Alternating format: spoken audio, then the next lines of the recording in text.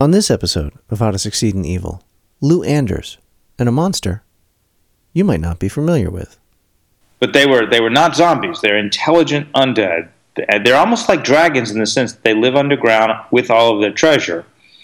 They're kind of too greedy to die. We talk about the Joker, world building, and I get a spelling lesson. It's D-R-A-U-G, and it's owl, like sauerkraut. Some men just want to watch the world burn. World burn. This is How to Succeed in Evil. You need people like me so you can point your fingers and say, that's the bad guy. Just want to watch the world burn. An ongoing exploration of what makes bad guys good. No, Mr. Bond, I expect you to die. And I'm Patrick E. McLean. The greatest trick the devil ever pulled was convincing the world it didn't exist. So, I have to confess, I didn't really know Lou before we talked. He was recommended to me by a friend. And Lou is a badass. Well, I came from an editorial background. I spent 15 years as an editor in the adult science fiction and fantasy field, and for the last 10 years I was an art director as well. I just resigned in September of last year to write full-time. He's a Hugo Award winner for editing and a Chesley Award winner for art direction, and has published over 500 articles on science fiction, fantasy, television, and literature. He writes the Thrones and Bones series, including Nightborn, Frostborn, and the upcoming Skyborn. All right, there we go. Technology. Wonderful. So, yeah, and in keeping with the theme of How to Succeed in Evil, there is a thunderstorm, I think, that is about to hammer my little town of Charlotte. So we may have some melodrama just built right in. Wonderful. Well, it has thunderstormed for both of my book signings, and for the second one, it actually hailed. So it may be my fault. Yeah, there was that Douglas Adams book. I think it was the second, like Dirk Gently's Holistic Detective Agency, where there was a guy who was a rain god but didn't know he was a rain god, and the rain always followed him around. Forgotten him. I remember that. Yeah, I don't know why that stuck in my head, but I mean, I guess because it's kind of England, and how do you know for sure you're a rain god? Could just be the weather. I like that series. I think better than the Hitchhiker series. It's probably blasphemy to say, but they were later, so I thought they were better written. Yeah, I think they were better written, and the interesting thing about Hitchhikers is how many times he wrote it. Like I've written a few books, and the first one I wrote 3 times, and did it as a podcast and did it over again. And I wish someone had been able to make me listen to the advice that you should just write it and throw it away and write another one, because it would have been less agony, man. So much less agony. Hey, can you flip your camera back on? Because right now the only thing moving on my screen is my own picture. Oh, there you go. There we go. Sorry. I thought it was. That was fine. I'm going to be looking at myself because it's the only thing flickering around in front of my face. Yeah, it's okay. You're a handsome devil. Don't worry about it. Anyway, so the whole idea with this podcast is to talk to authors and creators about bad guys, about evil, because, well, as I've discovered, nobody really talks about it. I mean, people do things like this sort of tongue-in-cheek, supervillain handbook, How to Take Over the World, but they just really sort of a semi-critical and helpful survey of what makes good opposition in fiction. So, with that as sort of a warm-up, who's your favorite villain? What's your favorite kind of villain? Well, I think that my favorite kind of villain is probably related to my favorite kind of hero, not to spin us in the wrong direction, but I love anti-heroes and reluctant heroes. And so often my favorite kind of villain is the villain that is drawing the hero out into heroism. The Joker is probably my all-time favorite villain. So which iteration of the Joker? Because good question. Good question, because there've been so many, and it looks like I'm not going to like the new one at all. Let's get that out of the way. Oh, the Jared Leto one? Yeah, I think that the Joker for me is a couple things, and I like, obviously, I mean, Heath Ledger's performance is fantastic, although now that we have some distance on that, I look back at that as an interesting take on the Joker, just like Jared Leto is going to have another take on the Joker, but I don't know that it is the Joker. I think the closest we've gotten to the Joker on screen is probably Mark Hamill's performance in the Batman animated series. Yeah, I think that's got to be the best.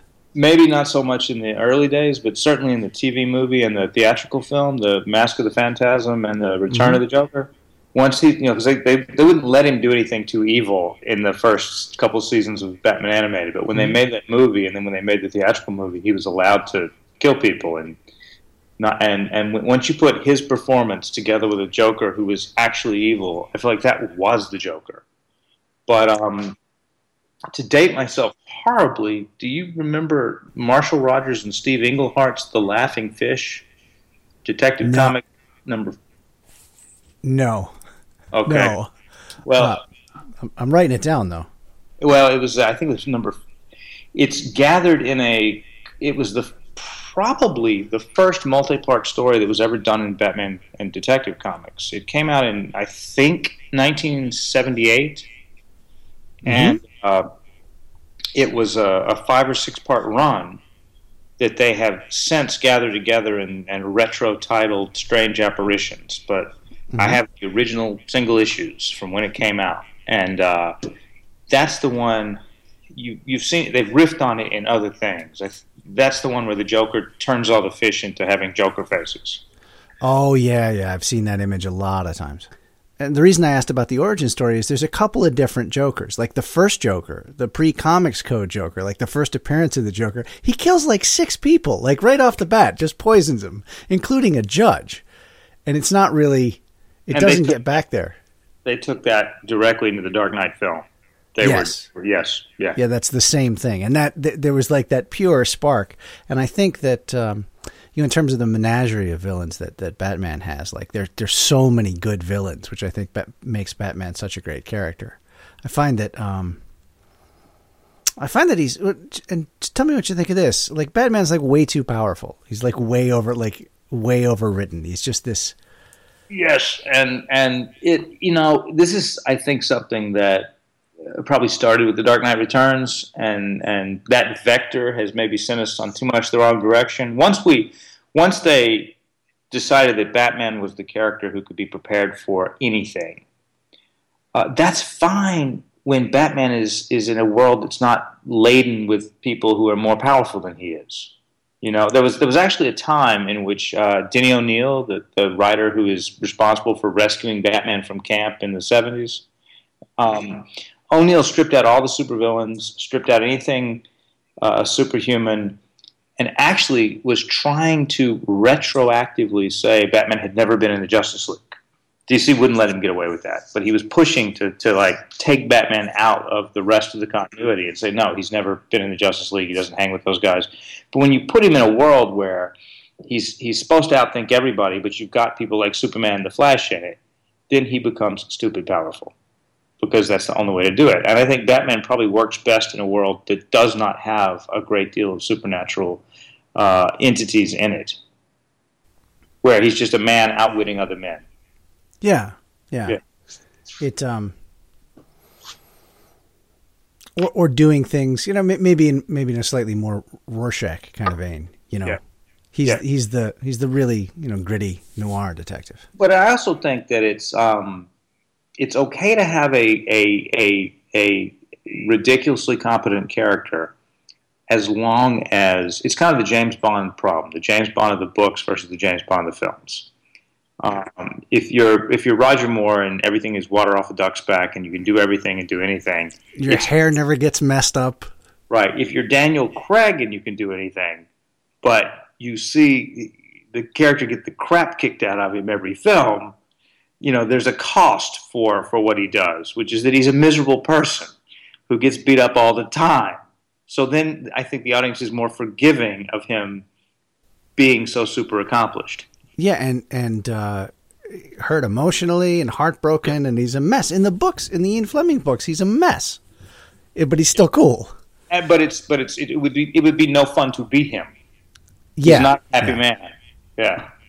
He's not a role model in any shape or form. I think someone did a study of just the things he smoked and drank in a day and figured that you would die of cirrhosis in about a 6-week period if you actually lived like Bond lived.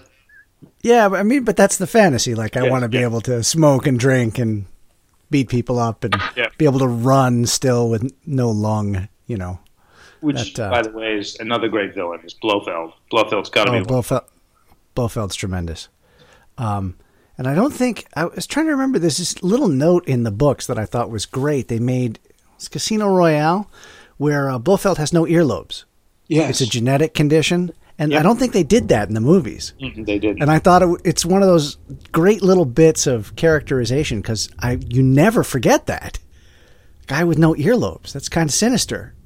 But it's kind of, so what do you think about, I would say that Goldfinger for me is kind of the prototypical scheme of, taking over the world, kind of megalomaniac. So you've got Goldfinger and Dr. No. They've got these, sort of schemes. What's your favorite, like, take over the world scheme? Before, like, Matt Helm, Spy Who Shagged Me kind of stuff. Your favorite, like... Ooh. Well, people forget that the steal a nuclear bomb and ransom it is so cliche now that you just can't do it anymore. But people forget that it had never been done before Thunderball. So I still love Thunderball for that plot. I really love, I know it's the unpopular one, I love Honor Majesty's Secret Service, where Blofeld is taken extremely suggestible women from agricultural communities all over the world, and under the guise of curing them of their allergies, he's actually going to create genetic pathogens to collapse the food supply all over the world.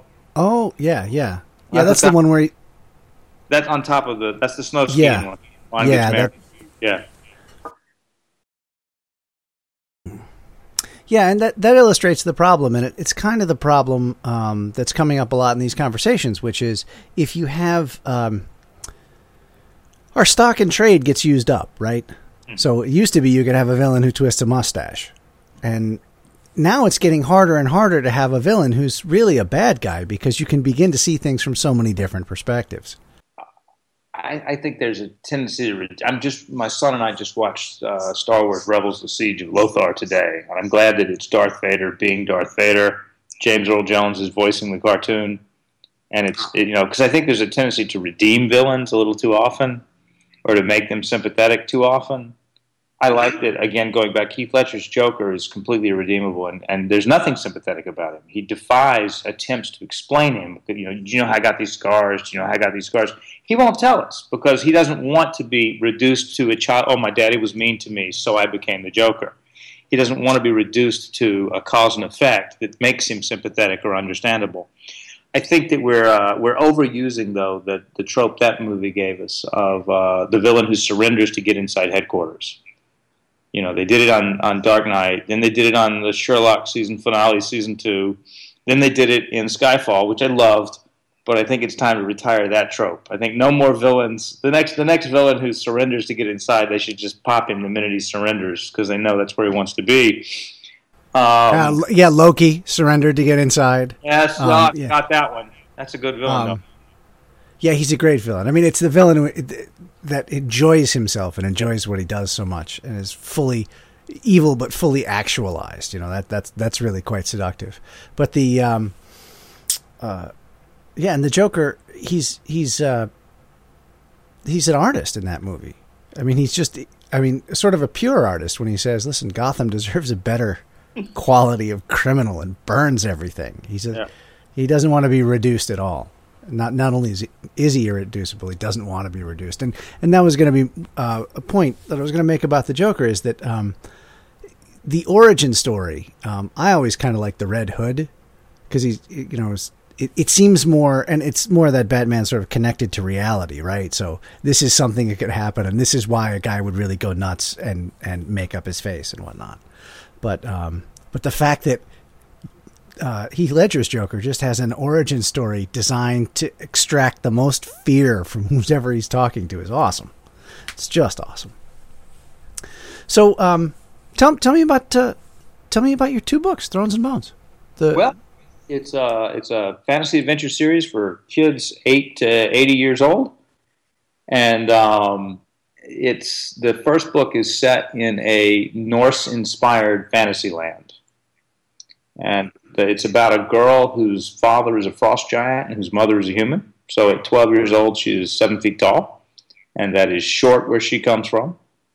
And when she is forced to flee for her life into the frozen wilderness, she meets a boy who is doing the same thing, and they encounter each other in the Scandinavian-like snowbound land and have to team up to survive.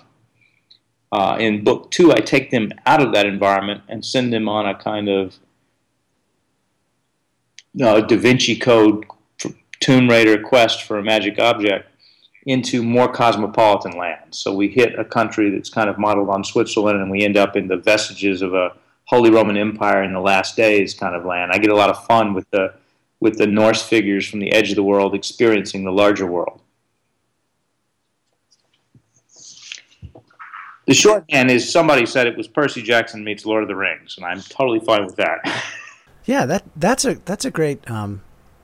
That's a really. I'm thinking historically about what that setup gets you, and I like that, especially the coming from the fringes in, because we usually think about all these cultures being discrete, and historically, I mean, everybody mixed. Well, one of my pet peeves with a lot, not a lot, but one of my pet peeves with fantasy is when I read a book and it's like, when you get the sense that there's nothing beyond the edge of the map. Here's the town, here's the spooky woods, here's the mountain where the dragon lives, and there's nothing to the right or left. And if we were to it's the yellow brick road. If we were to step off of it, we would have no story. And it's not like that. The real world, there's so much back and forth. I did a lot of historical research into the Vikings, and I confess I didn't know that much going in. And I kind of chose the corner of the world because I thought I could start small. You mentioned I spent 15 years in fantasy. All of my friends are famous fantasy writers. So I kind of didn't want to put myself up against them in terms of world building. I thought I'll start in this tiny little frozen corner of the world that's not connected with anything else. And I won't have to do the world building until I've gotten my sea legs, and I know what I'm doing. And of course, doing my research, I hit the Viking period of Scandinavia. And I'm like, uh-oh, now I've got to figure out, their equivalent of their English neighbors and their equivalent of their Irish and Scottish neighbors. And, oh, look, they went to Russia. I need to figure out what was going on with my equivalent of Russians. And, oh, God, they went to Constantinople. I've got to figure that out. They went everywhere. Warred with Inuits and Native Americans. And if you told me they went to the moon, I wouldn't doubt it.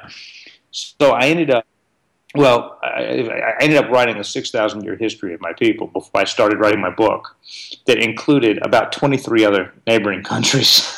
None of this makes the book. It's just stuff that I had to know in order to write it. Yeah, so my plan to pick a tiny corner of the world and stay there didn't work. Yeah, and I mean the Vikings, the Vikings and was it the Danes, or did they just call them the Danes? But it was this tax in England, which for evil schemes I really like, the Danskeld. Do you know this? Yeah, so I know. The people would row over, for the benefit of the listeners, people would row over and beat the crap out of the village and take all the money. And after enough iterations of this, they just said, well, we'll just leave it on the dock. And it just became a tax, which is simultaneously evil and civilized. Which they paid for centuries. Yeah. I mean, it's better than taking a beating, I suppose. I mean, I guess it depends on how much it is. I mean, now you got a little negotiation there, which is also pretty evil. But yeah. So I did this. I wrote this book called The Merchant Adventurer, and it's a satire. I've working on some serious stuff now, but everything has been satire, like Pratchett and Adams and whatnot. And in The Merchant Adventurer, it got classed in young adult on Amazon. I don't really know how on their algorithm. I think I might have clicked it and see what it would do. And it really shot up. And when I did a BookBub, it was like number 2 or number 3 in young adult for a week. and somebody gets killed. It gets their throat slit cruelly at the end of the first chapter. But it still ranks in there, and I was a little terrified by that. What do you think about, because that seemed to be, I mean, it was obviously the bad guy who did this, but that seemed to be a bit much villainy. No, I mean it because young adult is Hunger Games. I mean, I'm pretty sure people die in that. Yeah, lots of people die in Hunger Games. Yeah. But Harry Potter, people die. Quite a lot of people die in Harry Potter, and I love John Flanagan's Ranger's Apprentice series, and it can get pretty brutal. That's a middle reader series, so it's death is okay. It's just how you handle it and how long you dwell on it. Yeah, and I kill in my fiction. Breaking news. We've elicited a confession from Lou. Oh, wait a second. So what, in terms of Viking mythology, let me just ask this question because you've done some research. What, every culture kind of has something that they think is, like the Victorians they were wigged out about sex and they were wigged out about migrants from Eastern Europe. Dracula, right? So you can put those things together. What drove the Vikings a little mad? What scared them in the middle of the night? Draug. Draug? You know what these are? Draug are undead Viking warriors that live in their burial mounds with all their gold. It's Draug, and it's owl, like sauerkraut, Draug, or sometimes Draugr. Yeah. And they they're if you've played Skyrim, you've fought. Yes, that's what I was. Yeah, but they were not zombies. They're intelligent undead. They're almost like dragons in the sense that they live underground with all of their treasure. Mm-hmm. They're kind of too greedy to die, and when people come by the burial mounds, they mess with them. They're totally what Tolkien took for the Borrow-wights in Lord of the Rings. Mm-hmm. But they are fabulous, and I have a Draug named Helltopper in my book, who's pivotal in book 1, and I'm quite proud of him. You're going to Dragon Con, right? I am, absolutely. Okay, well, I will. I'm going as well, and I'll try and see you there and buy you a beer or the beverage of your choice, tankard of mead. You can probably get mead at Dragon Con. If you can't get, I would be shocked if you couldn't get mead at Dragon Con. I'm pretty sure you could wander through a hotel lobby going, mead, and come up with some mead. Speaking of Dragon Con, we didn't mention dragons. Dragons have to rank up there as among the villains because they're not just monsters. They're monsters that are highly intelligent and dangerous to talk to. Man, they have that mythic component too. Yep. Not only the intelligence, but it's the combination of all the animals that man could be afraid of. And I'm working on a story now. It's my fun thing to work on when I'm not working on the thing that I'm supposed to be working on, called Beowulf and the Dragon. And it's a tale, basically, it's a telling of the last half of Beowulf, where he's old, he comes back, the dragon comes, he has to fight the dragon. But it's told from Wiglaf's perspective 50 years later. And, really, I get a lot out of going back to really the source stories of something, like to understand cowboy stories, you read The Virginian by Owen Wister, and then you go, oh, I see why everybody freaked out about this. And going back to the whole, the cause and effect of, okay, there's a dragon, this lives in this barrow, this very sad part about this old civilization that nobody remembers. Guy comes along, steals a cup, pisses off the dragon comes out, rampages everybody. Lifted point for point by Tolkien in The Hobbit, I mean, like, just deadlifted. The biggest problem writing this stuff is when you are doing that, when you're sourcing the mythology, you find out how much. I was trying to come up with a cool name for a woods, and I thought, well, the Vikings must have had a cool name for a dark forest, and I went and looked it up, and of course they did, and it was Mirkwood. Oh man. If you'd like to check out Lou Anders' Thrones and Bones series, you'll find links to it in the show notes, as well as some tremendous art that has been done for the franchise. For How to Succeed in Evil, I'm Patrick E. McLean. Thanks for listening.